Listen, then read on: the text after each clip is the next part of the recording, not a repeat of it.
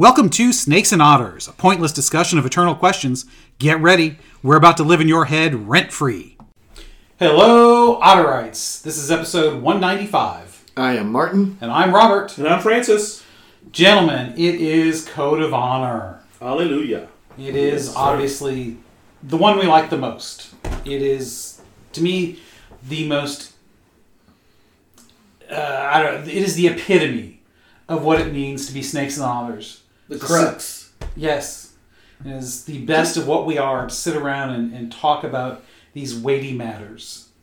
And today, we do have a weighty matter. Because even though we're not going to do quotes from a particular person, because last episode, which would have been a couple of weeks ago now, we did Scumbags of the Revolution. We're going to be talking about honor. We're truly going to do a code of honor about honor. Mm-hmm.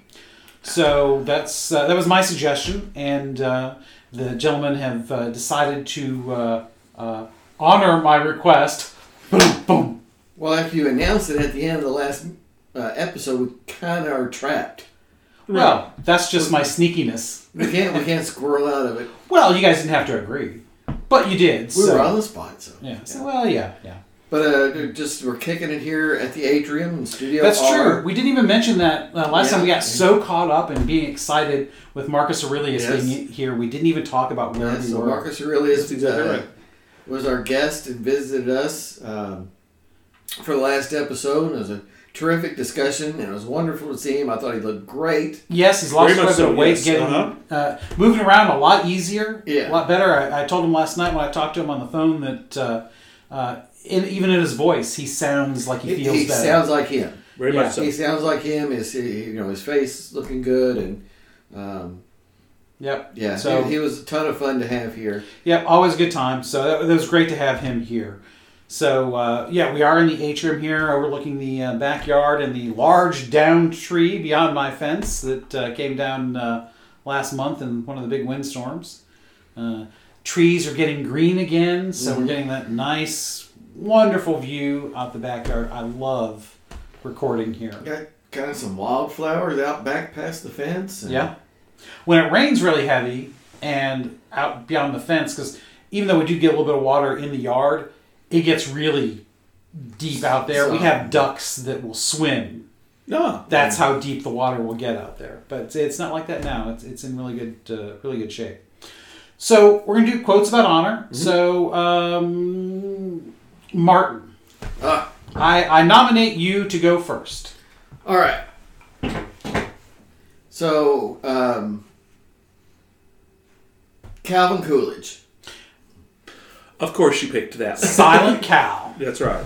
Which is odd, because you can use a quote from a guy we call Silent. Yeah, from a guy that didn't talk much. But just shows when he did talk, and that was part of his philosophy, was, a president's word carries weight. Yes. You should be careful when using them. Is a Calvin Coolidge thing. So the quote is, "No person was ever honored for what he received. Honor has been the reward for what he gave." Oh, very nice. So that I saw that. Yeah, immediately grabbed. I saw something similar. Yeah, and being a Coolidge, so that's kind of the in the sense of honoring another person, not necessarily your personal honor, quote. Yeah, but the honor. When you think of another person that you consider an honorable person, it's all about what they've given. Yes. And not about what they have received. So it comes from the inside out, not the outside in. Yeah. And it's about character.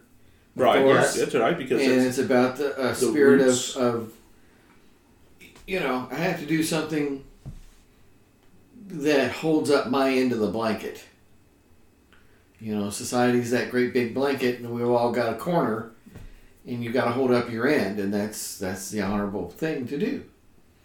So it's about what you gave. You worked. Work is honorable because it's giving of yourself. Yes, you get paid, but if the job didn't need doing, nobody would hire you to do it. So there's honor in that honest work. And it's all about what you gave of yourself. So honor must be produced.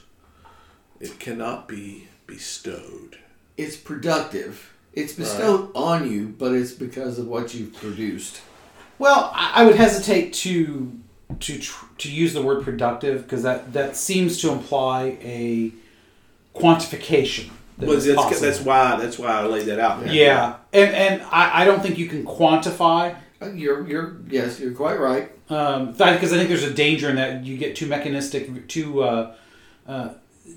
likely to start seeing others as things. Too utilitarian. Yes, too utilitarian. We don't need any more John Stuart Mills. Yeah, that's right. We burned him in effigy once. We can do it again. Although we did discover there were some things that weren't so bad about him, as we often will. Well, that's one of the reasons that he's still read and followed. Yeah. So many today. Mm-hmm. But we do have to, because I would say that honor and utilitarianism, I wouldn't say they're diametrically opposed, because they're not.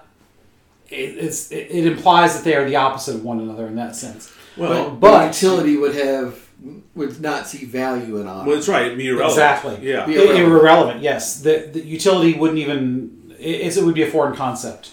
Honor would be a foreign concept. Yeah, outside the scope of the way they come together. And you could do something that is incredibly unproductive that still holds great honor. In that sense, so I don't think it would. That's why I hesitate to use. But generally, to me, it's the act. Yeah, it's It has to be a selfless thing. Yes, absolutely. If it's done for selfish reasons, it is no longer honorable. Oh, so and yet it is still produced. Right. Not all things. Not all acts are honorable. Well, that's correct. That's right. Yeah. So, in other words, the teleology here, the intention, the purpose of honor, then, is to be created for a noble purpose? I don't know that you can assign purpose to honor. It's kind of like... to me, that's like trying to assign purpose to dignity. Okay, that's good. That's good. They are both things that just are. They're good things that we would want to describe somebody with, but they are an ends to themselves, not a means. So they do not function teleologically. In other words, they don't have a purpose in their. They're more ontological. Themselves. That's correct. And they're not truly ontological because they're not imbued and inherent. Right. But they do have. They are an end more than. Yeah. All right. Or are they? I mean, could they be inherent? I mean, just because you don't have it doesn't necessarily because all people don't have it, but it is still a universal concept. Dignity, I think, is inherent because we've talked about, as we know, that's my thing. And that's very true. But honor, I don't think is as inherent. It's dependent on your relations with others. It is a function of how you view and treat others. So I'm going to hit the button about as the Coolidge inherent dignity of the human person. Yes. Yeah. Well, yes. If you do not respect the inherent dignity of the human person, you cannot have honor. Yeah, you're not going to act honorably in any way. Right. So you could say that dignity is a precursor. And respecting dignity is a precursor to honor. So honor is ultimately selfless, and absolutely, and can never be selfish. I think so. I think there's that's very perceptive of Coolidge. For someone who he was essentially a politician his whole life, right? Not someone given to philosophical flights. Right. He just did good. Very practical guy. Yeah, down home New England practical guy. That's a very insightful thing. And you know what? Honor is about what you gave of yourself to others. But I think this is something that we have lost quite a bit as a country, as a civilization. I don't have to say specifically to our country.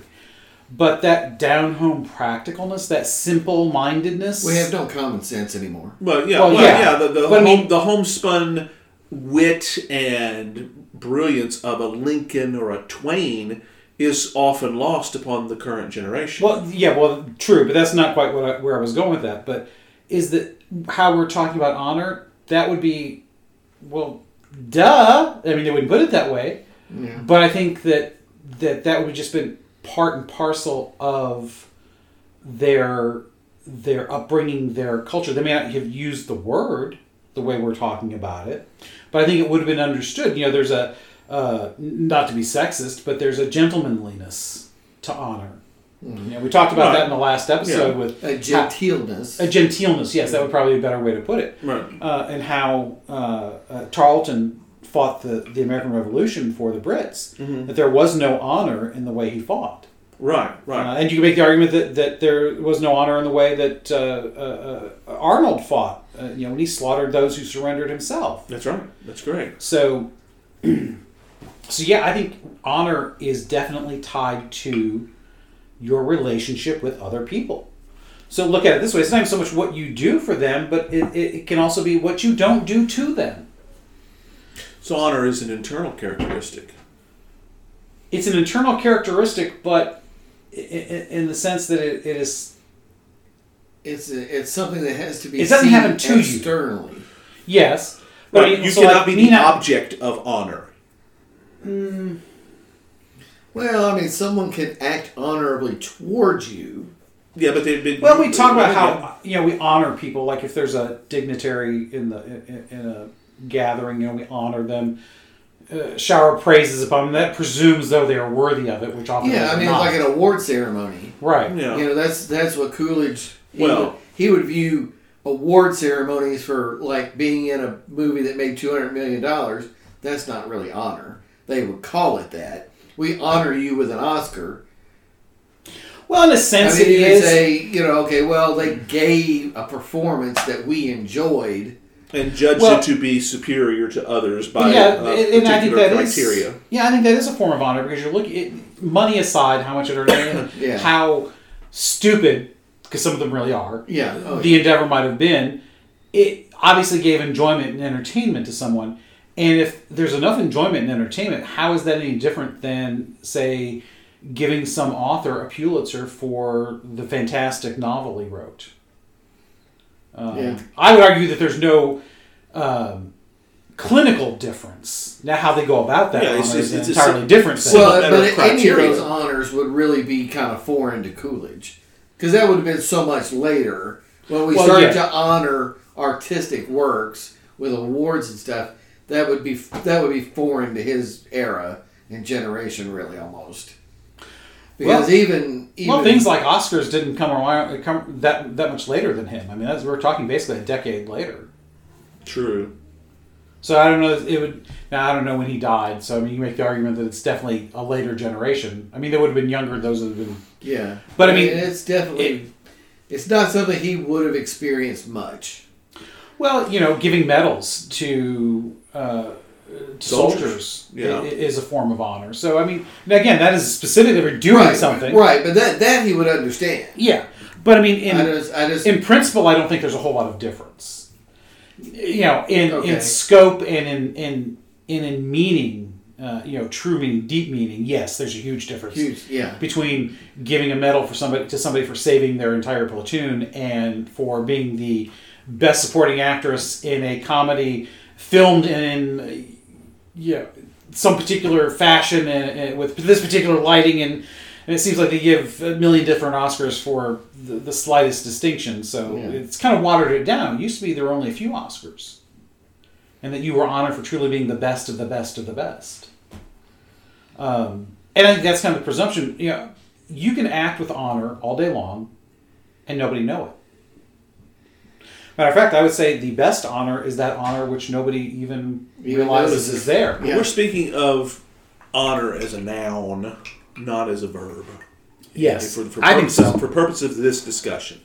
Yes, but like many nouns, there is an inherent verb that goes with it. Correct. Yeah, they're related. It's just I think we're to get to the essence of honor.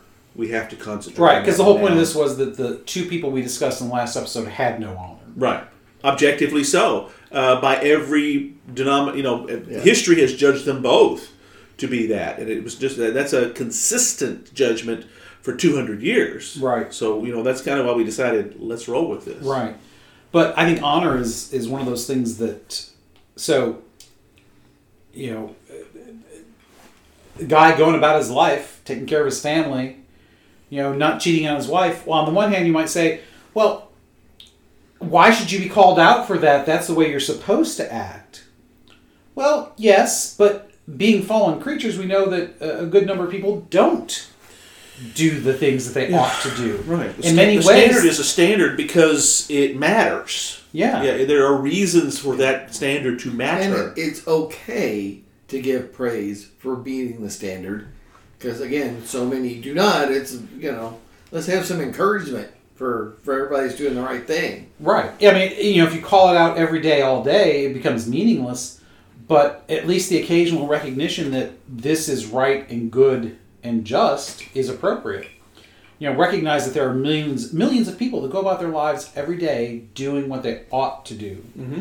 And when we say doing what they ought to do, that means in relationship to others. That's right. I mean, they treat not lying, right. cheating, stealing, the killing. only ones that make the news are the ones who act dishonorably. Yeah. But there are, in any one day, even when one person does something horrible, there's 330 million people that went to work and were decent to one another and the whole That's bit. Right. So, say your quote again. We feel like we've gotten a little bit away from it, perhaps. Right. No person was ever honored for what he received. Honor has been the reward for what he gave. Right. So when we were talking about things like the Oscars or the Pulitzer, that's exactly the definition that he's talking about. Yeah. They have done something worthy of recognition. And maybe that's the problem with the whole everyday honor thing, is that we no longer see that as worthy of recognition. It was considered at one time to be a very noble thing to quietly go about your life taking care of your family. Sure. I don't think it's seen as very noble anymore. Well, not in the day of the constant celebrity that so many search after. Everybody wants to be famous. Yeah, exactly. Acting honorably is no longer enough. I call it the Richard Heaney syndrome. You remember the guy with the balloon boy? What? Oh, you guys don't remember that? Yeah, Richard Heaney was his name. Out in Colorado, he had a balloon that went off away, and he said that his son was in it. And they called this wasn't that many years ago. Oh, okay. Yeah, and they followed it, and you had first responders from all over doing it. And the kid's upstairs in the attic. And they comes out to find out that was deliberate. They wanted the attention. They wanted to become reality TV stars. And the wife and he ended up, having to pay all those tens of thousands of dollars back. They also did time for it. Oh, yeah. That's a misappropriation. Oh, you betcha. That's right. They were, and they begged and pleaded, please don't do this to us. We have small children. And they said, denied. 40 years. Oh, that wasn't what they got, but you should have thought of that. That's exactly. And see, that's exactly the point. That's why I call it that, because this guy here in that pursuit of fame was willing to do the most dishonorable of things.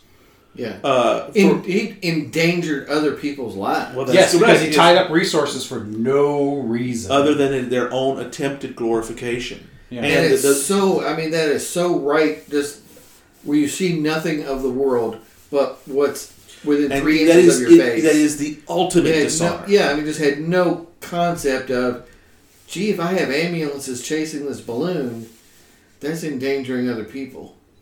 There's no grasp of reality. It's also kind of stupid, because I'm sorry, but how do you think this is? How did you not see the end of this? Yeah, how do you not see how this is going to end? Well, that's something that I ask myself quite often. It's like, how can you not see that things are going to end badly in so many situations? Mm-hmm. Now granted, we all have our blind spot moments, but generally those are small things. There's always where the consequences are small. Yeah, there's always that hold my beer moment. Right, or hold my bourbon moment. Yeah. Yes. Because we don't want to spill our bourbon when we're going off and doing something stupid with Marcus Aurelius. Not that any of us have ever done that before.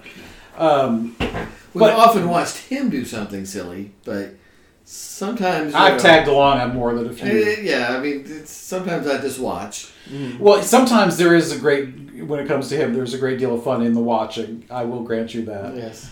But you wonder sometimes, how can you not realize the negative consequences for what you're about to do? Because it's not a small thing. Right. The potential, just the potential. so many people cannot see, and I don't know how they do it. I really don't. Trying to figure out how you could rationalize yourself to the point where you become not only the winner, but a spectacular winner in this situation, which is what Heaney had to do.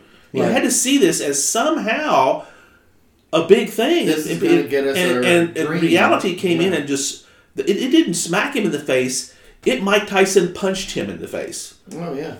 Yep, he had a plan, and then he got punched in the face. That's right.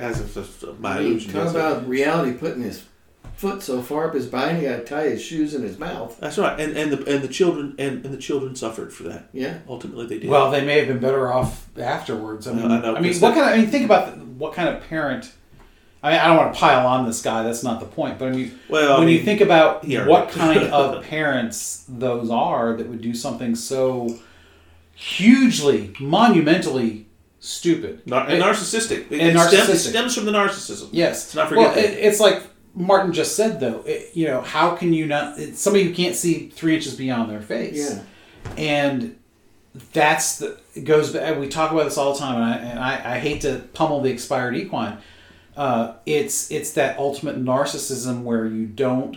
It's not that I don't think they can't see the potential bad things that could happen. I think it's just that other people aren't real, and that is psychosis. Yeah. Yeah. Ultimately, that's what we're talking about. Other people are just objects to feed my needs. Right. That kind of thing. I mean, that's a very psychopathic way of looking at the world. Exactly right. That's sociopath. It's kind of hard not to sociopath. Yeah. Yeah. It's kind of hard not to see that in that guy. I mean, and I understand this is something that we all tend to do at times. I mean, how many of us have never been to a restaurant and gotten bad service and not necessarily treated people badly because of it, but have not taken the time to understand why we could have gotten bad service that particular night. And, we rail about it or whatever. But your waitress may have just found out she just lost her mom or dad or grandfather. 1,000 reasons, because they are them. They are the other. Well, yeah, and they're just not real. Exactly. They're there to serve us, literally. Well, yeah, and that is it has its own sense of sociopathy. Right. So the point is that we all have done something like that before, but we also recognize that those are isolated incidents.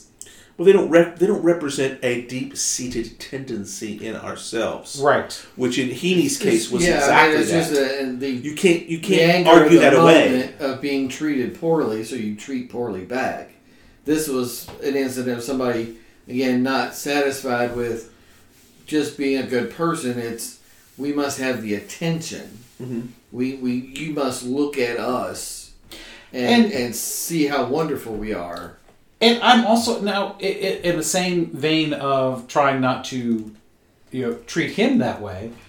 I can see where some of this gets rooted in our lives are so crappy, because I can't imagine they had a wonderful life. He's probably living in a trailer somewhere. No, actually they were fairly affluent, if I recall correctly. They were, yes. Kind of middle class, nice place. Oh yeah, absolutely nice place. See, that blows my theory. He built the balloon, for God's sakes. And the dang old thing is probably as big as this room. It was like a weather he's an industrious. Yeah, absolutely, very much so. But which that's like Arnold. The reason that his traitorousness was so bad is because of what came before that. Right, Same he was thing such here. a patriot. Because I was willing to give the guy the benefit of the doubt, thinking, my life is so bad, and the only thing he has as a way out is what he sees on reality TV. No. It's definitely that. It is. I'm looking for my 15 minutes. It's never enough until I'm famous. That's exactly never enough. Well, I think. I want the big payday of being on reality TV. But I think very few people are truly wired that way. I think what leads somebody. Now, I'm not saying this is necessarily true for him, but I think in general, you are presented with a culture that says what is right and wrong that leads you to that. Yeah, and I wonder myself how much of his brokenness is his own fault or that which led him to that. That is a very good question. Well, it is the question. Yeah. It is the question of justice and mercy. That's correct. That's exactly right. You can't have one. You cannot, in a functional society, have either all mercy or all justice. You have to balance the two. Exactly right. And the church is that way. Yeah, obviously, every case deserves. We ruled upon based on the criteria that has been agreed to by society. Right. From a secular perspective, we probably tend more towards the justice side of that equation. From the church perspective, we tend more towards the mercy side. That is very well put. That is exactly correct, because society sees it as a self-protection mode in many respects, especially when we're talking criminal acts. Well, and the church sees it as medicinal, so it's an entirely different approach. Exactly, that's correct. Mercy is medicinal, justice is corrective. That's right. That's whereas, as far as the society is concerned, it's really about neither. It's about protectiveness, and it's about vengeance. Yes, and that's and I'm not sure how civilized either of those. I understand protectiveness. I get that. Vengeance, I do not. Protectiveness often is expressed as vengeance. That's correct. That's right. Yeah. It's very dense. Which is sad. Yeah, unfortunate. But the predatory should be separated. Oh, absolutely. Well, absolutely. We're not doubting that protection is a necessity. Yeah. It's often just expressed in anger, yeah, which comes out as vengeance, which is, again, understandable. I get that. I'm not condemning that either. But yeah, wow. Such a short quote, and we ran with that. Yeah. As we often do. Yes. 26 minutes, so far. Right. So you get 2 minutes and I get 2 minutes. I want to surrender my time, as they would say on the floor of Congress. Yes. Yeah, how do they say that? I cede my time back to the speaker or something. Yeah, something like that, yeah. Parliamentary procedure. So I think that means we turn it over to Francis here. Yes. All right. Well, I'm going a little bit back in time for mine, actually. I'm going to Socrates, which... just a little bit back in time. A bit. Yeah. Socrates. Well, I really love it. I really love. Of course, it's all Plato. Thank you, Bill. But it really is really good. And you probably saw this as you all were researching as well. But here's the quotation: "The greatest way to live with honor in this world is to be what we pretend to be." Ooh. Let me read it again. "The greatest way to live with honor in this world is to be what we pretend to be."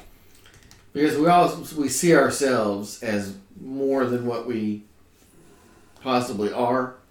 Psychologically, they call that, this is what, and I will freely admit to this, when we did our evaluation for the diaconate, they tell you all the things that are wrong with you, and as he's going through this, you're thinking, oh my God, they're never going to let us in. Why don't you just tell me I'm out right now? Why do I have to sit here and endure you, going through all this? But they call it faking to the good. Oh. Okay, and yeah, that's right. Is to, because since we are writing out the script of our own lives, essentially, to a large degree. Yes. Yeah, we're writing the screenplay as we live it. Therefore, we are the heroes of our own story. We're casting ourselves as that, always. Even the villains. Yes, nobody gets up thinking, I'm going to be evil today. That's exactly right. They think I'm going to save the world from itself. Yeah. That's right. Even Victor Von Doom. Yes. So we have... Yes, Thanos thought he was saving the universe. Well, that's what made him a good villain, as opposed to a ridiculous villain. So yes. But we have a tendency to, when we say pretend to be, we always paint ourselves bigger, stronger, faster, and smarter than we really are. So more virtuous, more virtuous. That's correct. And we don't always. And the only reason I would say this, in our best moments, we do. Over time. Well, not even over time, because there are some people that do the exact opposite, that see themselves in the worst possible light, and they struggle with that image because either because they do think that they are better than that deep down, but they can't break free of what they see, or they've just been beat down by parents, husband, wife, circumstances. So victimology would be let's be careful using that, because sometimes victimology is a true thing. Sometimes you can be victimized. Sure, absolutely, yeah. Into the circumstances because you don't have any tools to respond to that victimization any other way. Sure. Well, you may have no control either. As far as being victimized, but as far as having the tools, that's how you respond to it, and that's always your choice. But sometimes you don't know that there's another way. So your choice is only within what you're know that is possible to do. Mm-hmm. But so I wouldn't say always, but because there are some people that a great number of people, mental health issues would take you down that road. Well, I mean, there's a great quotation in the movie Wide Earp that I love that is given by Doc Holliday. He tells it to it's Dennis Quaid says it to Kevin Costner's Wide Earp. He says, "Wyatt, for some people, this old world is just never going to be right." And that's exactly what you're talking about here. Similar to that quote about Johnny Ringo? Why does he hurt people? Because he's got a great big hole inside of him. That's correct. There's something wrong with him. You can never steal enough or kill enough to ever fill it. That's exactly right. But those are, by definition, aberrations. I think that implies that they don't happen as often as they do. I think the aberrations are far more common than that's right. than they ought to be, obviously. Well, there's that ought word that we're talking about here, and you're absolutely right that we don't always pretend to be what we aren't. I think of it this way. This is the quote that I thought of when you read yours. Yeah. Be the person your dog thinks you are. I've heard that a lot lately. Yeah. Okay. Because your dog thinks you're the greatest thing in the world. And that's what Socrates is saying. Is that if you want to be honorable, be that which you're pretending to be. To be this perfect hero for whatever reason. Now, not to say that everybody pretends to do that, as you say, but isn't that what we would want, even if we can't? Well, and I think that extreme cases aside, I think even those that see themselves in such a negative light, because because they're broken or they think they're broken, they've been conditioned to, they wish it weren't so. Sure, and that's maybe the part that the pretend, but they don't. They are not even able to pretend. That's right. Yeah, I can see that. Yeah, but it should be. The way he says it, the way that's the intention of the way that is. Yeah, maybe pretend is again, not to correct somebody as great as Socrates. Yeah. But maybe the quote should be not who we pretend to be, but who we know we ought to be, or could be, or wish to be, Mm-hmm. Because that's the thing. I don't think all of us pretend. I think a lot of us do pretend. And his choice of word says something about his outlook.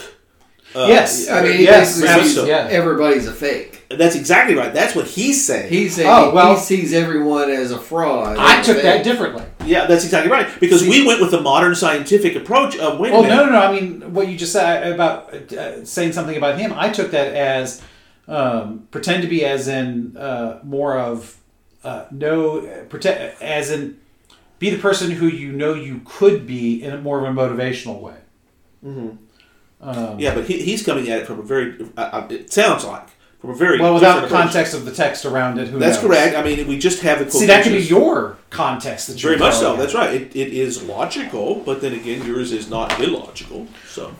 So yeah, I mean, you could go either way. That's right. I think So that's a really good quote. I thought so too. I really like that, and I think there's a lot to what he's saying there. I mean, again, he's as usual. He's very prescient. It's very pregnant. There's a lot of stuff that he's laying out there. He's calling out his fellow humans for being frauds. Yeah, to a degree. Exactly. Saying that there is no honor by being that, by pretending when you are not.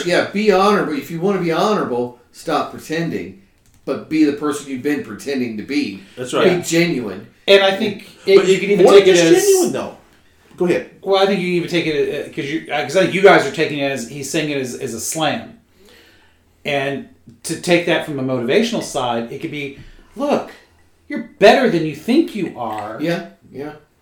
Be that. Right. You don't have to pretend. You can make yourself, because again, we're thinking about the Greeks. In this period of time. We're not quite to the Stoics of Marcus Aurelius. The real Marcus Aurelius, not the one we just had here last episode. But you're in a time where this sort of humanistic bettering is certainly it's in its ascendancy. Yeah. Absolutely. Because the philosophy these are the heights of philosophy, whereas it is question about the love of wisdom and the bettering of the human person. Right. And that's and Socrates was famous for that, but he also suffered no fools. Right. Yeah. Which is that's why I'm kind of read it the way I'm reading it, is like, well, he's smacking. You can say that and suffer no fools at the same time. They're not mutually exclusive. Which, of course, is the beauty of it. Yeah. It can be taken every which way. Yeah. You used a great word there, humanistic. that's the core of it, is a humanistic outlook about others rather than a deterministic or utilitarian outlook about others. Yeah. Yeah. Oh, very much so. It's humanist in the way that Francis uses it in his description. That's right. Yeah. As in Thomas More's humanism, Erasmus's humanism. Which is all tied back to... Which is all... Yeah, it's got those Greek roots. That's where it comes from. It's very Aristotelian in many ways. Aquinas would love this. Oh, absolutely. That's right. I say that with great hubris because, to think that we could come up with anything that Thomas Aquinas would love is a bit of a... Well, he's another one of those guys you'd love to sit and have a beer with. Yeah, and Moore would be the same way too, because he would be the life of the party because he was just joke after joke after joke. That's just what we know of him. Which is funny because the only experience that modern people are going to have of somebody like Moore is going to be if they've seen the old movie or the play or whatever. But because that's somebody bringing it to life. He was very much a dour kind of man in that, so it's kind of hard. It's still kind of hard to think. He was always under the shadow. In that play, basically his death at the end foreshadows the entire everything, and that's to do a disservice to him, because it's not that it's untrue. It's just compressed within a 2-hour period. Whereas if you read his writings, which are enormous, you get a much better picture of the man, flaws and all too. Yeah, because he was a product of his time, and sometimes that's not a good thing.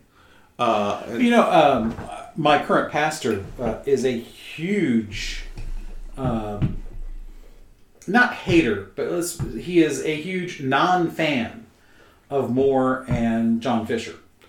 Really? Oh my goodness! Which is ironic considering one of our two parishes is St. Thomas More. Ouch! I'll have to be careful what I say around him then. Well, because their approaches to non-Catholics before Henry went crazy was very stern.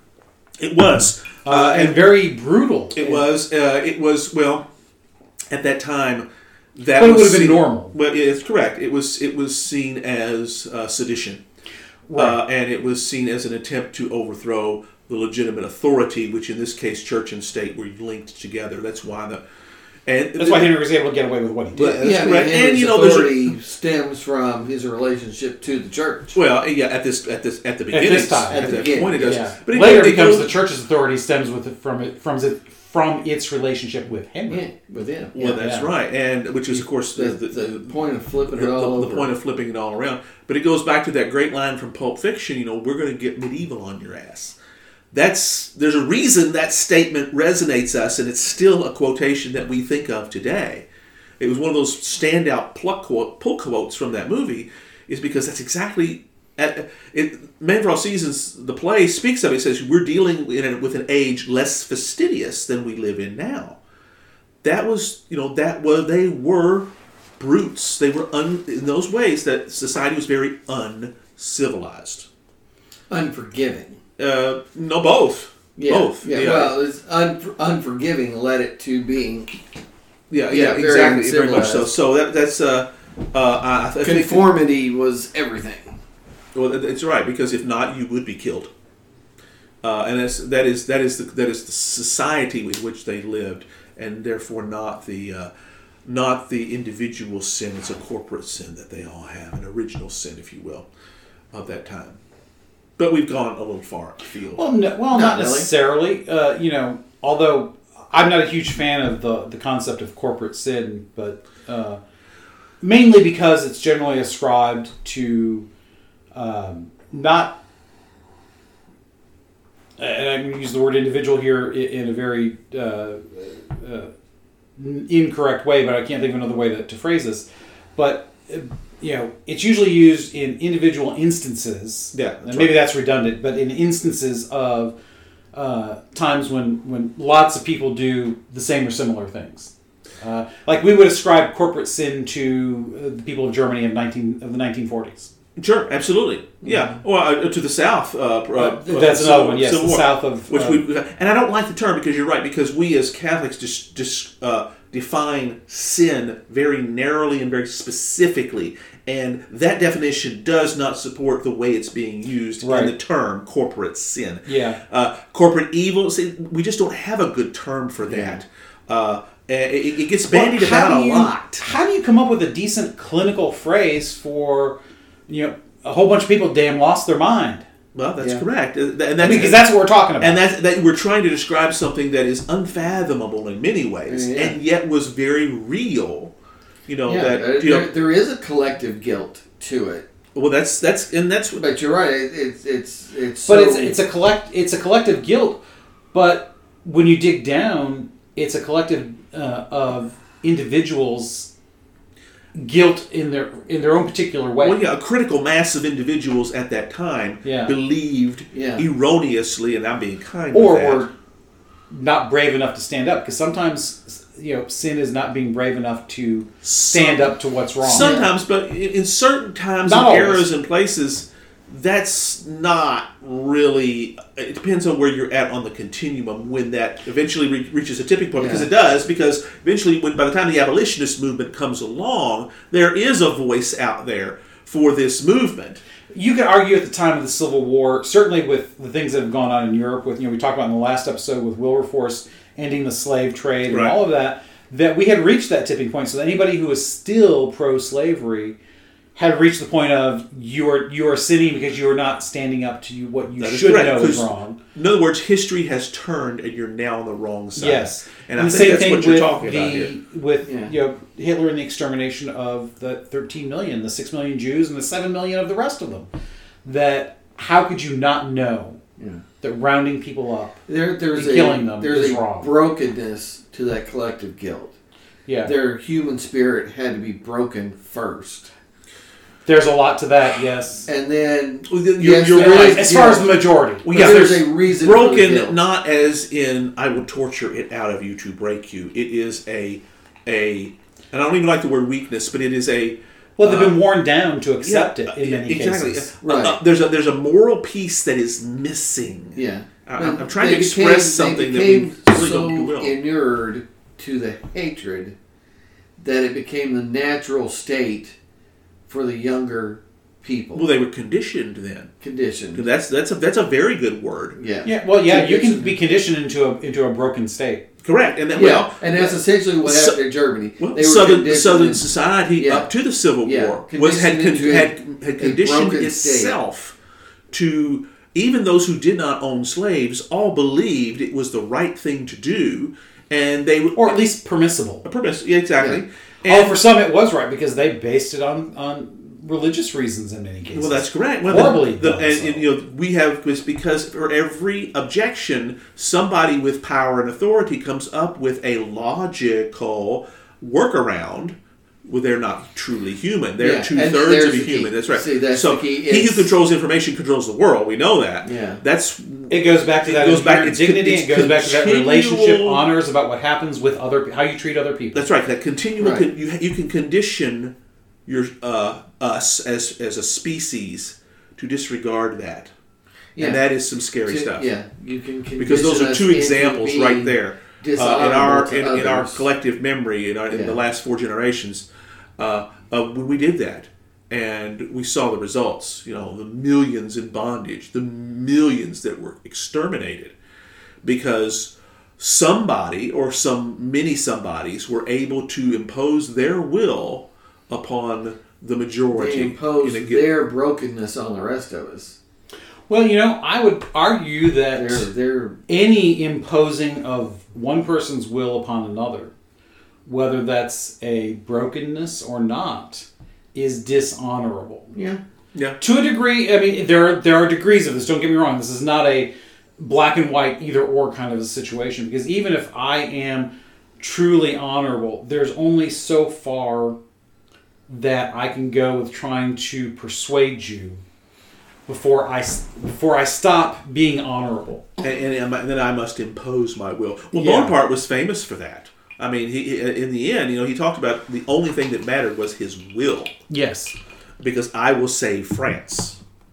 And that's megalomania, of course. Yeah. Yes. Well, I am the state, King Henry the 14th, or 14th. Louis the 14th. Louis. Sorry, we're talking about Henry. I meant Louis the 14th. Yes, I am the state. That's right. Would you his was a little bit broader than that, though. His was more of which we have talked to death on that about how. But in practical terms, he was right. He was, but that was there. That was. He's also making comment on that. This is our system of government. Right.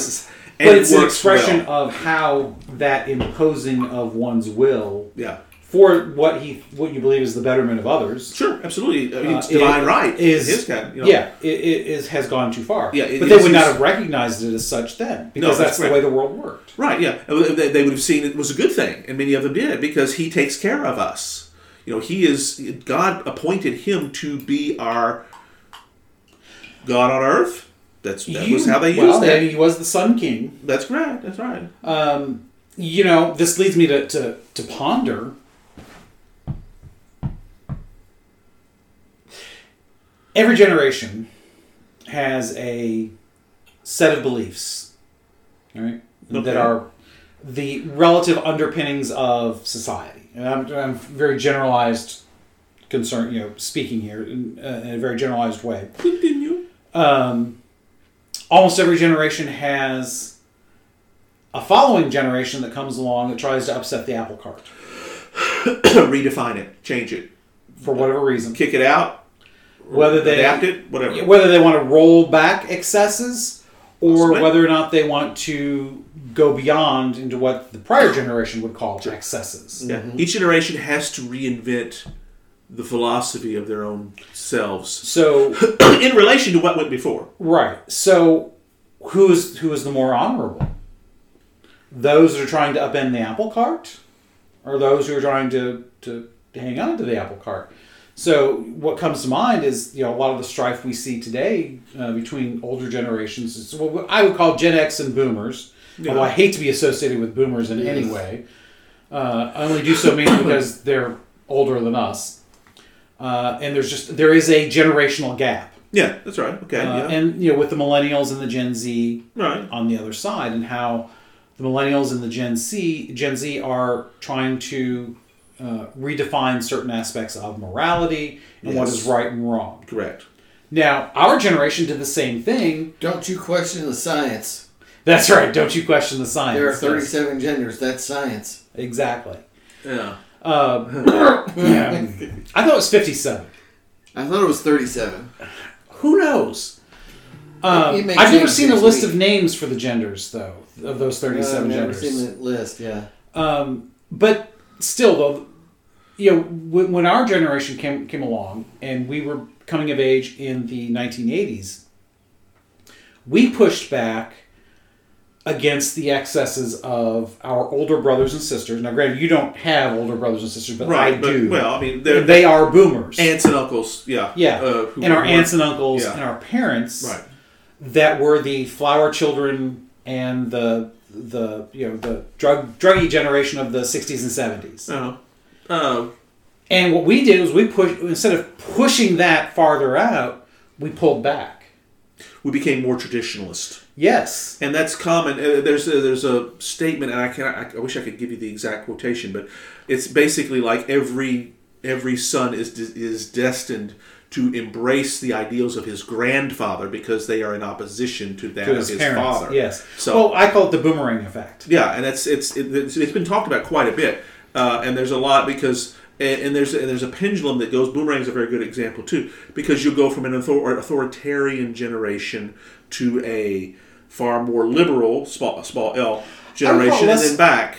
I would call it less authoritarian, but again, this is just my perspective. Yeah, and how I view things, and I recognize that not everybody will view it that way, as not so much authoritarian, because to me that implies punishment. Right. Yeah, that's not the best. I would call it order, establishment.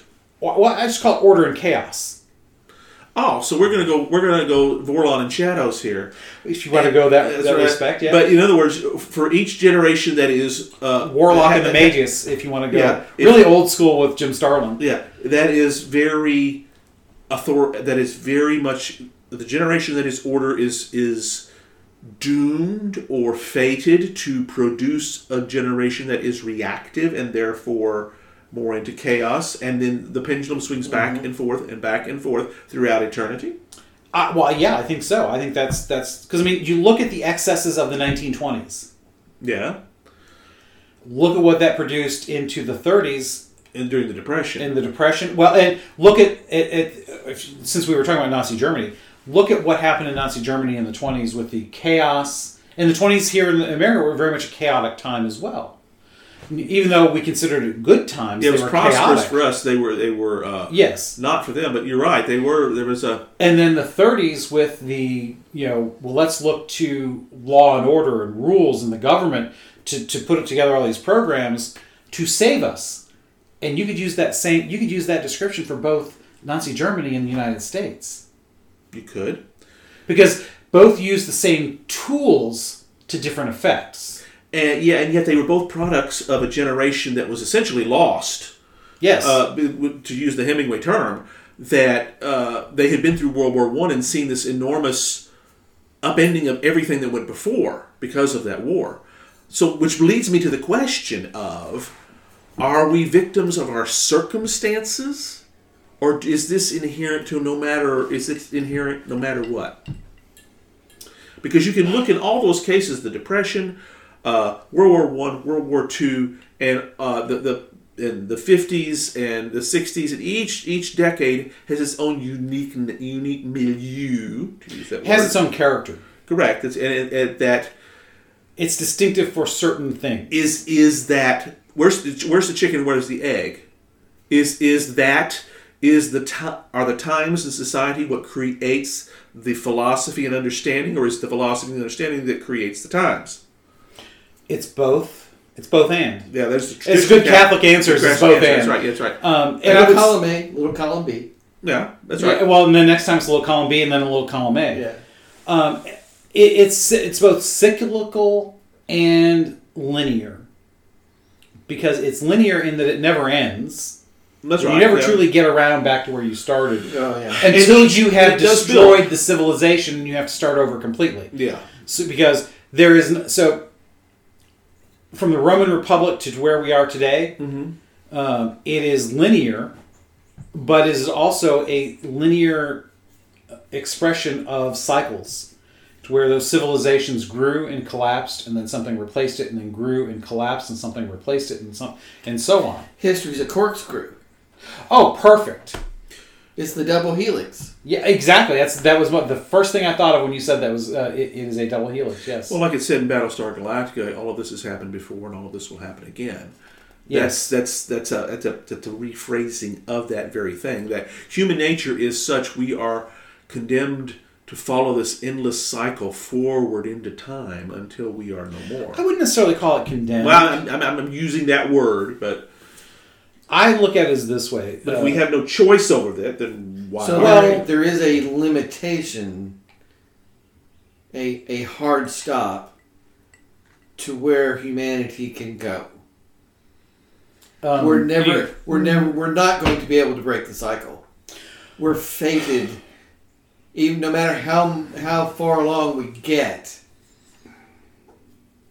Into infinity, essentially. Yeah, we're eventually going to cataclysm ourselves back around into a circle and just destroy. And there's a hard stop, and we will bring about. We're never going to break out of the course. So you're suggesting that inevitably we will create our own KT event, reset the biological clock, and evolution starts all over again. Boundary where the iridium is in the geological layer, is that the KT? That's the KT event is 66 million years ago when the asteroid exactly. hit. Exactly. That's what we're talking about. Yeah. Exactly. And that's where 90 only geeks would know that's that. That's right. Well, but if you say 90+% of all the species on the planet went extinct. Yeah. Based on that. And yet we and civilization arose from that as then all of a sudden primates were able to have what there was a limitation to where the dinosaurs can go, so they had to go to be taken over by mammals.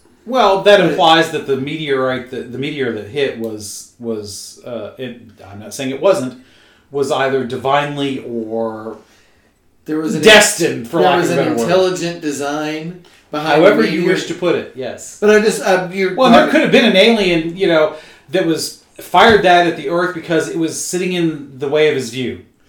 Yes. And, Marvin the Martian could have decided, you gotta go. You gotta go. Dinosaurs. But I think that it's less of a thing that is... to me, that's a very negative way of putting it. Yeah. Oh, yeah. But, I mean, it's... it's part of our broken nature in the sense that it's part of that aspiring to be the ideal. And unfortunately, that ideal is always in flux from generation to generation, society to society, for the most part. And maybe that's because there isn't enough of a faith aspect to those things. Right. We have a hard time breaking out of our nature. Yes, that's my main point. We're not going to break out of our nature. You say Battlestar Galactica, this has all happened before, it will all happen again. That means that no matter how much we implore ourselves to stop pretending, there's a limit to we cannot stop. Our fallen nature, to use the word, is inescapable, and therefore there is no ultimate redemption. Salvation. Yeah, that's what I'm talking about. There's no salvation in ourselves. That is correct. Well, yes, there is no salvation that comes from us. Oh no, the heathen just went Catholic on your ass. That's exactly right. Well, you've been hanging out with us for a long time.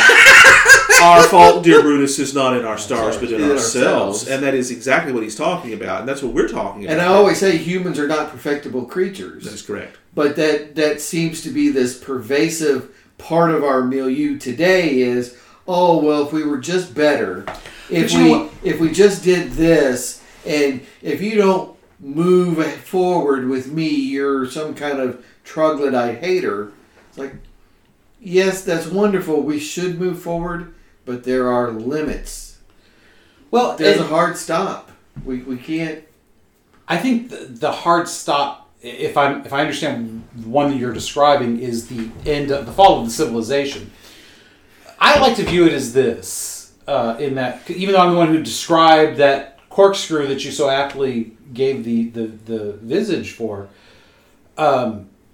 it's cyclical, and for the most part, I think it has been cyclical towards the positive throughout human history. Yeah, that's correct, because if you look at it over time, do advance. Yeah, very much so. Yeah, and not just technological. When I say positive, I don't mean technological. I mean an understanding of people in our relationship to one another. That's right, human nature. Yes. We are better at, again, not to pummel the expired equine. Right. We are better at the inherent dignity of the human person thing than we have ever been before. Yes. Like this moment is the most wonderful moment in history, but there's no salvation in ourselves. And the thing that causes this cycle is this, I think. And I don't know how much this has to do with honor. Well, because we implore ourselves to stop pretending. But I think the thing that is the issue is that, and this is where I see especially where we are today, is that because we grow up in a certain set of conditions, that seems to be the norm. And because it's all we've ever known, we think that's all that's ever been. Yeah. That's how we think when we're young. That's how we thought when we were young. Yeah. I know it is. And so when we rebel against that, again, we go back to what we unthinkingly realize is what our grandparents thought, and try to make things better. We're not often fixing things, because often we do it out of context. We try and fix things, but because we don't often respect what has gone before, that's where the spiral down to a collapse happens for us to then start the whole thing over again. But I think it comes out of an honest attempt to fix what we see as broken. We saw stuff that we thought was broken, and we tried to fix it. And we ended up building a next generation of kids that, and not us three specifically, because none of us would have ever handed out participation trophies to our kids. We talked about that in an earlier show prep. But we ended up creating a generation that, because of our experiences, where we were pretty much left to our own devices, we kind of became helicopter parents as a generation. Yeah. You know, the tail end of the baby boomers and the early Gen Xers. We became the helicopter parents that created... We wanted to fill the voids. Yes. That were part of our early lives. Which we didn't even realize existed. We didn't realize. Because we didn't. We didn't realize it was a void, but we wanted to do better. Right, we wanted to do better, and we didn't realize we were trying to do better in a way that was not... And every generation does this, I think. Yeah. Like the parents of the 60s and early 70s when they, we're not going to set any boundaries for our kids. Well, but that's what the kids want. Yeah, that's what they need. And so, they try to overcorrect. How are they going to learn safety? Yeah. Right. Without healthy boundaries. Respect for others without boundaries. Exactly. Right. So now we've gone to the point where, this generation that we created has become the millennials and the Gen Zs, where for some reason a safe space is an integral part of their makeup, to where they think they need to be protected from ideas that they don't agree with. Mm-hmm. And that words are the same as physical violence. Microaggressions. This whole idea of microaggressions. My God. Our entire childhood was not microaggressions, macroaggressions. That was how we managed to get by. We managed to get by. We'll be all right. We never rode a bike with a helmet or knee pads or anything like that. That's still... And we just never viewed words as anything more than... Ideas. Yes, that's an insult or whatever, But we live by sticks and stones could break our bones, but words will never hurt us. Well, yeah, but we did get pissed off and angry and hurt. Yeah. But we got over it. You can get over it. You don't view words as something that then requires retaliation. Legislative retaliation in particular, corporate retaliation. Or violent retaliation. Or violent retaliation. And it's not to say that kind of stuff didn't happen, because, there's plenty of violence and plenty of backlash always against any particular... Because it just depends on which group is in ascendancy at any particular time and place. Because authoritarians, for lack of a better term, even though I prefer... Or say that the avatars of order might be in ascendancy over here, but at the same time, the avatars of chaos might be in ascendancy over here and, just 10 miles away. Yeah, so we have to get to our bourbon break. We do. So let's do the bourbon break. I know Martin's over here going, holding up the We're at the hour mark without even Robert getting a chance to do I know, I haven't even summed anything up yet. So you get 5 minutes. So I get 5 minutes, yeah. So that's my job. But you've done a wonderful job so far with working these two together, so I don't think it'll be... Well, I'm trying. Well, to me, this is a fact. I didn't intend this to be such a deep... We went super crazy with quotes we picked 10 minutes ago. Yeah. But again, we talk about Gen X as the greatest generation. Because obviously it's us. So of course we're going to think... Because everybody thinks their generation is the greatest generation. But this is what I think is the hallmark of our generation. And maybe it's just our slice of our generation. Because certainly not everybody in our generation can do this. Is the ability to explore ideas. And to do it dispassionately in the sense that we can examine it from all sides. Yet passionately in the sense that we can see what is both good and bad and what is right and wrong. And try and work something out that is usable. We've been through so much. There's a resilience that we understand. Yeah. That means... Okay, we can kick an idea around without disaster. Right. And I can't say for sure that I can point to any particular moment in our growing up, in our makeup, even in our time at Bellarmine. It was everything. I mean, it's it just created a perfect storm of circumstances that created us. You're 8 years old, and both Vietnam and Watergate are on TV. Yeah, not only that. I mean, for people who are young, Watergate was a cataclysm. It was. Yes. At the time. Well, for me, the biggest cataclysm was that it preempted my damn Saturday morning cartoons. But we sat there while the government ripped itself apart. Yeah. And then Vietnam's on there, and then boom, we grow up, and something we always had so much faith in the space program, in science and all that, explodes, 30 seconds after literally launch, in our faces. our faces, and it's just shock after shock after shock, all the way, up through 9/11. 9/11. But you know what? What I find interesting about because all what you're saying is absolutely true, at least for myself, and maybe it's just because of the stuff that I was interested in. I always saw the future as full of possibilities. Mm-hmm. Mm-hmm. Even though I had my own issues growing up,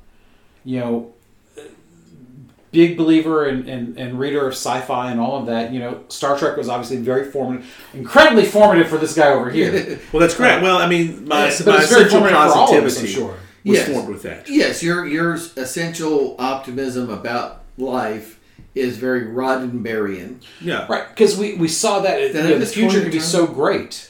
I think it's good. Yeah. What was that? Roddenberryan. Yeah. Roddenberry? Oh, that's good. Well, it's kind of the rejection of what you said earlier, that mankind is not perfectible. Roddenberryisms would say that is not true. We are. But you know what? But oddly enough, or enough to matter. Let's just right. The way he viewed it though was I think he really thought that the people were perfectible in that sense because I think our reaction to especially the Neutral Zone, which was the last episode of season 1 of the Next Generation. Yep. It was just so in your face. We reject everything that what we saw was good in our society. Mm-hmm. That's right. It was not that money is good, but that it's a tool that can be used for good. Yeah, and it took away these essential underpinnings, but it didn't put anything back in its place. Exactly, that's the thing. That's right. It was like, well, we're going to burn the outhouse down without installing plumbing, to use that favorite quote of yours. Yes. Because they didn't talk about the plumbing that supposedly, other than it was great, but they didn't. How go do you for better it. yourself? Yeah, exactly. It made no sense. How is you, being captain of this starship, going out and poking your nose where it doesn't belong in other people's business, essentially bettering yourself? How is the guy who had to spend 16 hours a day building this death trap, because the thing's always on the verge of exploding, how is that bettering himself? So there was... I don't see the guy who swept up after shift at what is it called, Utopia Planitia. That's not. He's not better. You're not, unless you pay. No one's going to do that. Right. What does he get out of that? Because that's part and parcel of. I mean, you got to unclog the toilet sometime.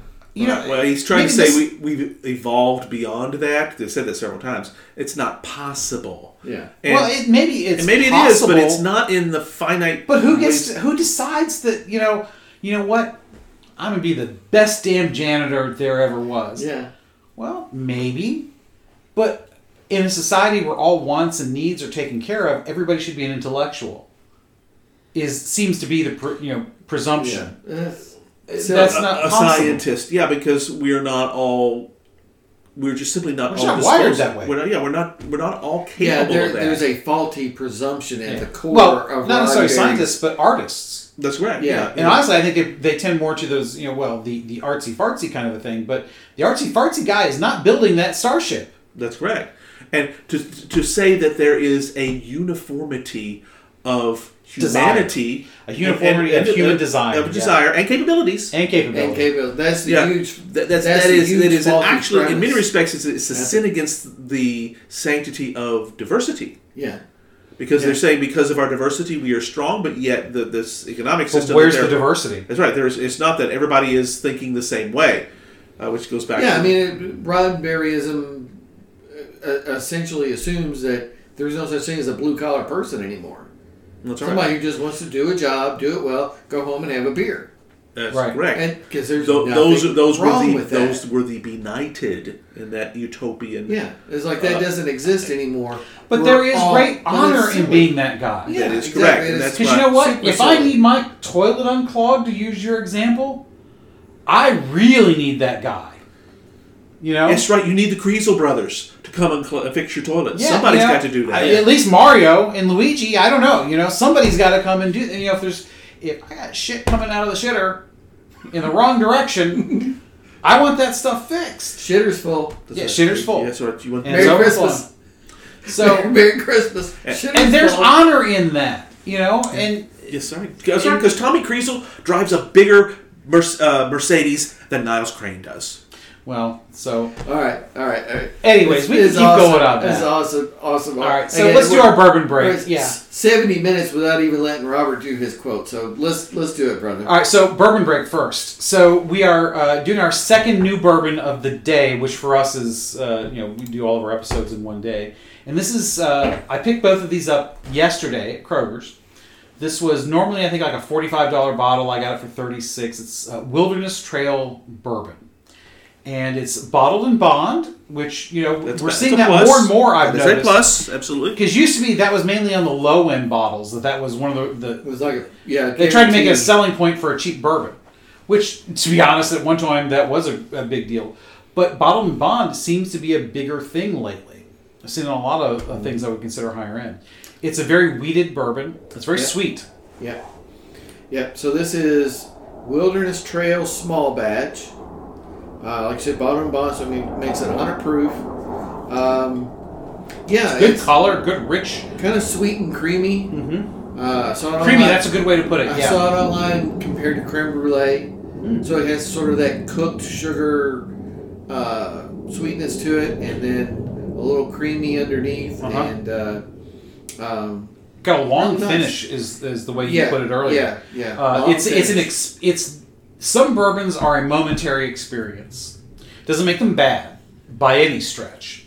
So like the Elijah Craig that I've become very fond of, there's what I call that explosion of flavor in the mouth. But there's not a whole lot after that really hangs around. There's always a little bit more than that, but it doesn't really hang around for a long time. This, you get a long-term, several-minute experience where it goes from your mouth into your stomach, and it really produces a warmth. Yes, agreed. But it's not a burn. It's not harsh. It's very mellow. This is one of my new favorites. This is a great bourbon. The reviews online kind of say, well, it's still a little young yet. They still need to work on it just a touch. Kind of mellow it out, just to refine the flavors just a bit. Maybe. Honestly, I think I think it's pretty mellow as it is, but I like it. Yeah. Yeah, but you're right. I found it mellow, creamy, sweet. Not as sweet as the Long Branch.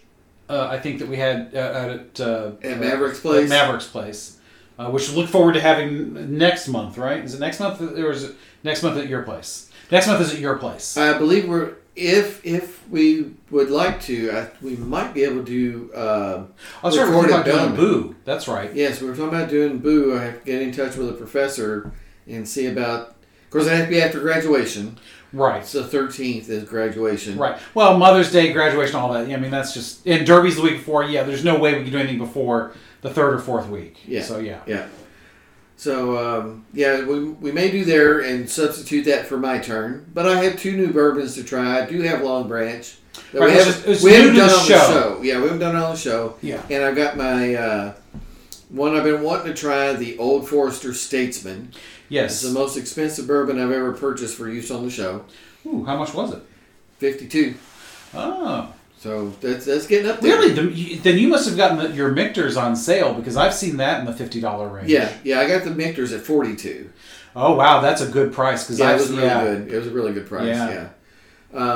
So before we go on though, one shout out quickly to we just came from lunch. Yes, from BA Colonial. BA Colonial, which we learned stands for Badass. Yes. Badass Colonial, a little place there on what used to be called Colonial Gardens. Yes, an which is a great name considering we're doing the Revolutionary War theme. This year for the history episodes. But we enjoyed our lunch there with Marcus Aurelius very, very much. And, good food. Very much thanks to Robert for the suggestion and covering the bill. Well, we always we try to each of us provide a meal. Mm-hmm.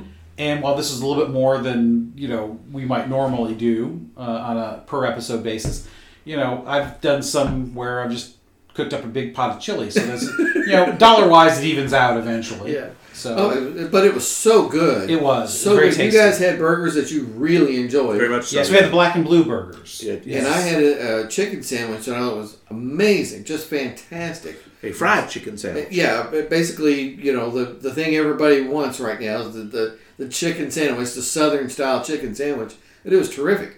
Hot in the inside, just right out of the basket seemed like. Yeah. And just wonderfully seasoned.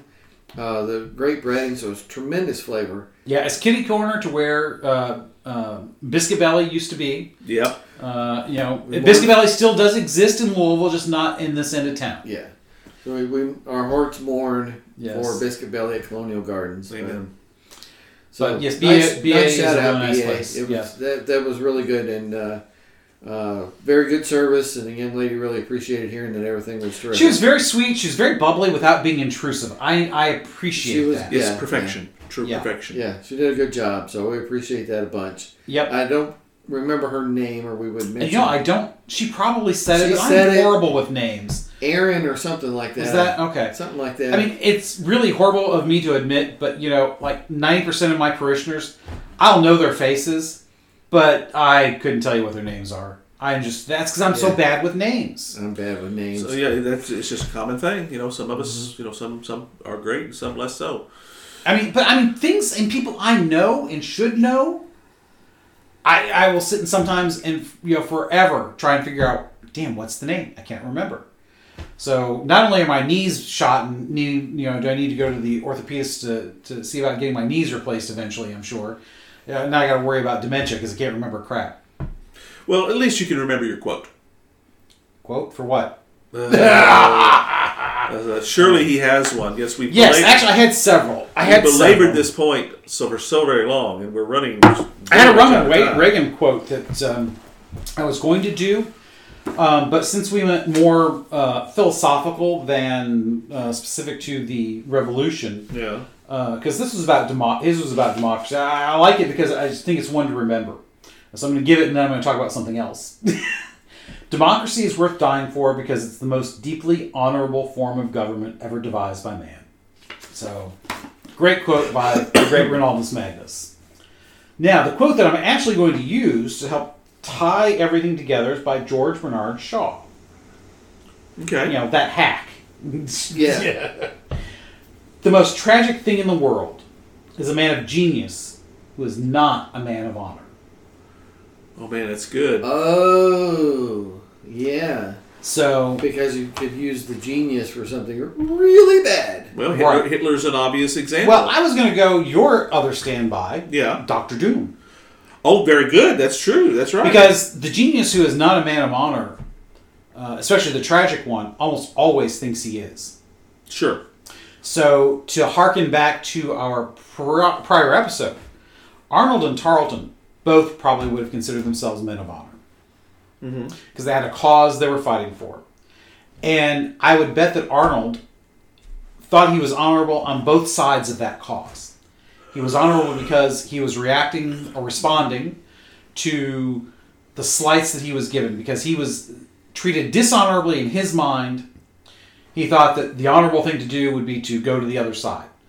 And also to recoup his losses in the profitable thing to do. Yeah, and the profitable thing, and often the horribleness of that tragicness that Shaw says is linking that monetary with that pride, and I think that's very. Oh, what we forgot to do is give your guys quotes. Again, you want to give them? Yeah, because we need to reset the table for me to hammer things home. All right. Calvin Coolidge. No person was ever honored for what he received. Honor has been the reward for what he gave. Yes, love it. Selflessness. Received, not gave. Or given, not... Gave, not received. Gave, not got. I'm going to put it that way. Yeah. So, Francis. The greatest way to live with honor in this world is to be what we pretend to be. That's Socrates. Right. So, we spent, an hour and 15 minutes, give or take, about an hour, on those two, dissecting them. And they both contain aspects of this whole idea that, to be a genius. Because we're talking about guys in instances where genius is a part of it, I think. Because, there's almost always going to be genius in the things we talk about, the circumstances we bring up from history, because those are the things that will last. So maybe that's kind of an excuse to say, well, it's real easy to come up with those. Well, yeah, because they last. But it is easy to see the tragedy in those examples that we talk about where we don't act honorably, because we see the harm that comes from not acting honorably. And when we think about all the cases in history where somebody does not act honorably, very rarely is there not going to be serious harm to one another.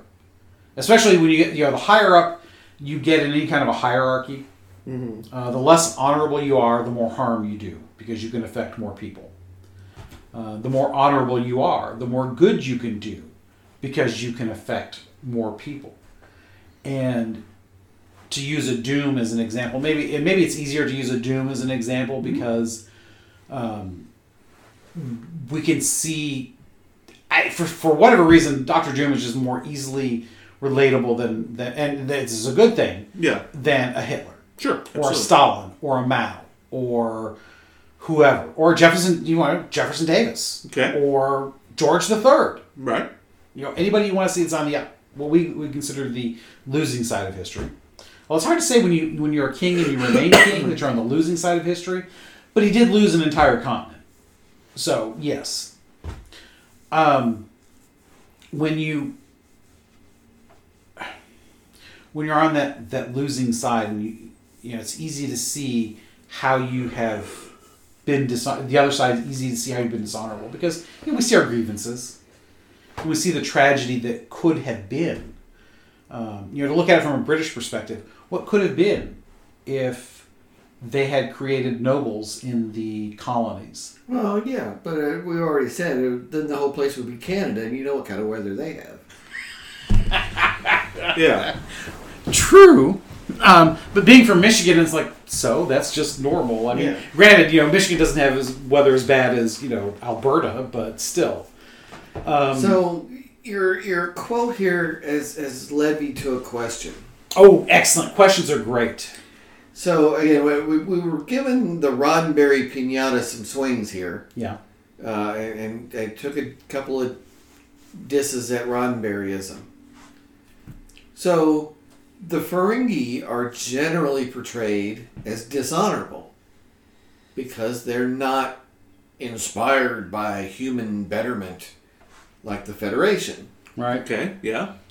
Yet, their profit motive led them to usually act honorably. Because can you give an example? The rules because of acquisition prescribe how economic activity is supposed to happen. But you know within the Ferengi society, those who broke the rules of acquisition in order to be profitable were usually punished. It certainly didn't succeed. Yeah. In their particular circumstances, yes, but I would argue that they were not. They were the Ferengi, even in DS9, with the wonderful characters of Quark and Rom and Nog. Yes. And the Grand Nagus. That's right. They were not presented as anything to look up to. Yeah. Because they always embodied the worst of robber baron capitalism. Right, and that's when they were first introduced. That's exactly the words that Data used. You know, you're right. The worst aspect. I had forgotten that. That's yes. right. They tended to because Riker says, "What do you?" Because they said they were traders, traders, and Riker says, "Does that mean they're not unlike us?" He goes, "No, this refers to the worst qualities of capitalism." Which was Roddenberry's intent, by the way. Yes, it was his intent. He wanted to slam capitalism up against the wall, and he realized all he did was end up creating, in many respects, a joke. They were a joke. Until DS9, they were a joke. Right, because they didn't seem to be, how can this society have not consumed itself by now? Right. They were presented as greedy, no honor, no... Ridiculous. They were ridiculous. Yeah. That was not his original intent, though. Because he wanted them to be the big bads of the series. That's correct, dangerous. But that first episode that they created them, when they're small of stature and just kind of ridiculous, the genie was out of the bottle. They could never recover from that. They were also, incredibly sexist, and that women have no rights. And no roles. And no roles. And they were, and the whole sexuality thing was what is forbidden was reversed. In a very ridiculous way, that women were kept unclothed in Ferengi society, and that to put clothes on a woman was incredibly scandalous. Not because it was you removed the titillation, but this clothing was titillation, which some people we've had this discussion before. If you hide something, is it more titillating than when you show it? And people have their preferences. But still, what was always the worst of specifically Western and American civilization is what was presented as the Ferengis. And whenever the Ferengis were presented in a good light, it was like when Rom when he becomes the Grand Nagus and turns everything upside down. So they did follow rules, but honestly, I don't know they were ever presented in a really good way. No. Because the intention was we're going to slam capitalism at every opportunity. And they were consistent with that. But didn't that really essentially fall through? I mean, it was ineffective. Well, it was an ineffective slam because people ended up liking those characters. Well, but they liked them when they were less Ferengi-like. We are getting some real... Oh, because it's Thunder Day. Yes, so we are recording this on the day of Thunder over Louisville, and the air show is going on. So they're all headed down to the river right now. Yes. So that's the sound of freedom, boys. Yes. This is the day in which Kentucky has something like the third or fourth largest air force in the entire world. Yes. And so Francis reminded me I need to wrap this thing up real quick here, even though I won't get the half hour that you guys did for each of yours. But I think when they acted in the most un-Ferengi-like is when they were liked. Oh, okay. That is correct. Yes, now, people did like the rules of acquisition because they were treated almost as a joke. Yeah. Not always, because there were some rules of acquisition that were actually pretty good. Philosophically, they were good. Yeah. But then there were things like, war is good for business. Peace is good for business. That's right. The implication being that, the unscrupulous man can take advantage of either situation. Yeah, there's money to be made no matter what. Exactly, which is true. So, it's a truism, so it's kind of hard to argue with that. But they always presented it in a negative light. But providing things people need in a society is an honorable task. It is. That's why Roddenberry's whole system fails. It's effed up, in my opinion. Yeah. So we have a third piñata now to hang. Roddenberry's... So we have Woodrow Wilson... We have John Stuart Mill. Yeah. And now we're hanging a Roddenberry piñata, despite our love for Star Trek. It would seem to be that way, yes. Yeah, absolutely. Because to me, Roddenberry's view of society had no intention of tying Trek to this quote, but I think his view of society, on one hand, is genius. Yeah. Because he has come up with a vision of the future where we have moved past all of the horrible things that we see today. The racism, the hatred. Things that hold us back. Yeah. Things that hold us back. So it's very aspirational while at the same time being somewhat foolish. Infantile. Is the way I would put it, because it's like when you were a kid, you know, or it's like Oprah. You get a car, and you get a car, and you get a car. We can't all have cars. I mean, we can, but you got to work for it. You got to earn it. Yeah, we can't all be given everything. That's why the replicator is the most nonsensical thing ever. It's great technology. It's a great story device, but in reality, it would disrupt society so badly that nobody ever leave the house. You'd never even get dressed. You wouldn't get out of bed. Well, yeah. Well, the holodeck's the same way. You know, why would you ever leave it? They did a whole episode on that with Barclay. That's right. Yeah. Well, you'd never have a normal relationship with another human being, and society would die off very quickly. Yeah, all you would do is because what would the holodeck be used for? Yeah, sex. Yeah, exactly. Yeah. It's what technology is always used for. That's right. So yeah, there's a reason VHS won over Beta. No, finish up. Let's get friends. But that kind of genius, though, I would call that, to go back to the quote about a man. The most tragic thing is a man of genius who is not a man of honor.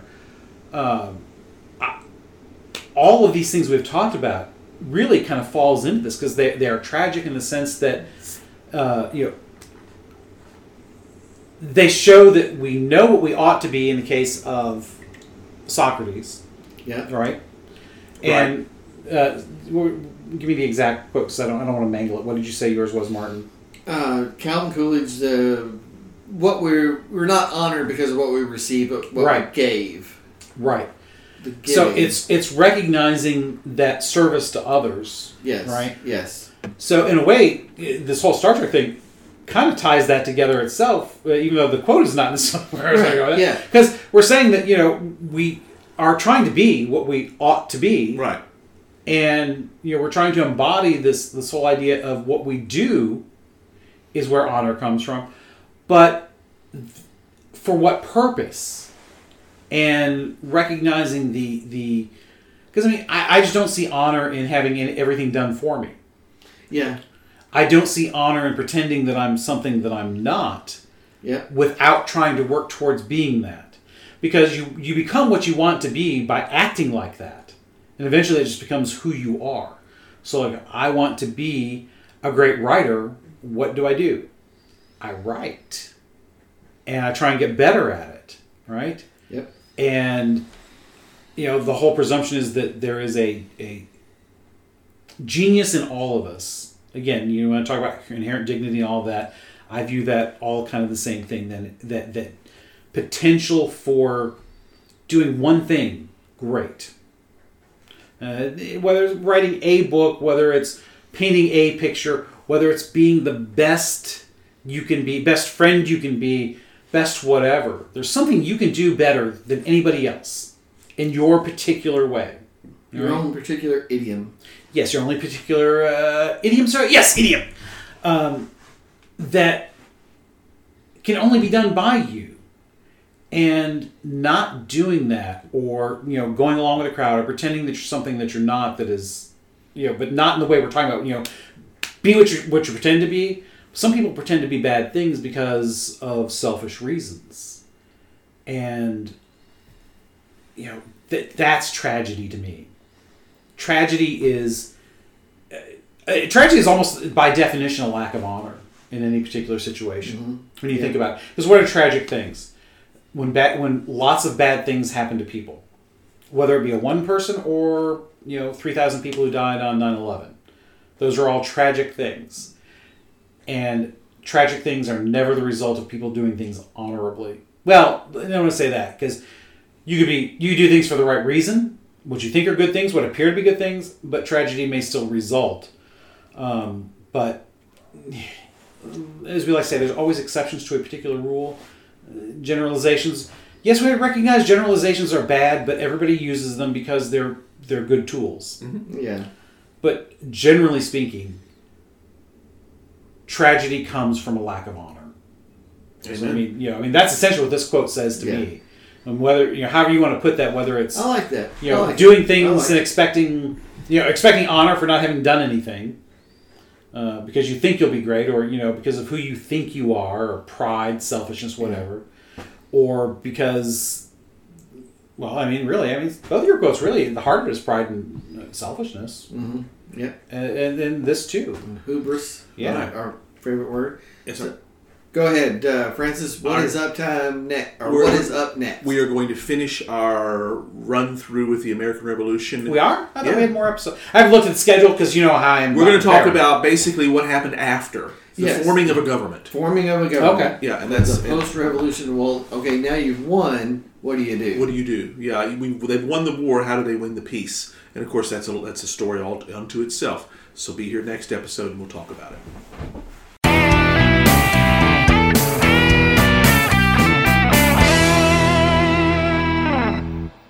Hope you enjoyed another pointless discussion of eternal questions. Remember, new episodes drop every second and fourth Friday at 6 a.m. Eastern.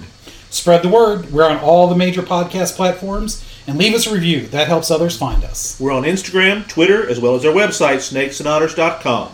I'm Martin. And I'm Robert. And I'm Francis. Join us next time.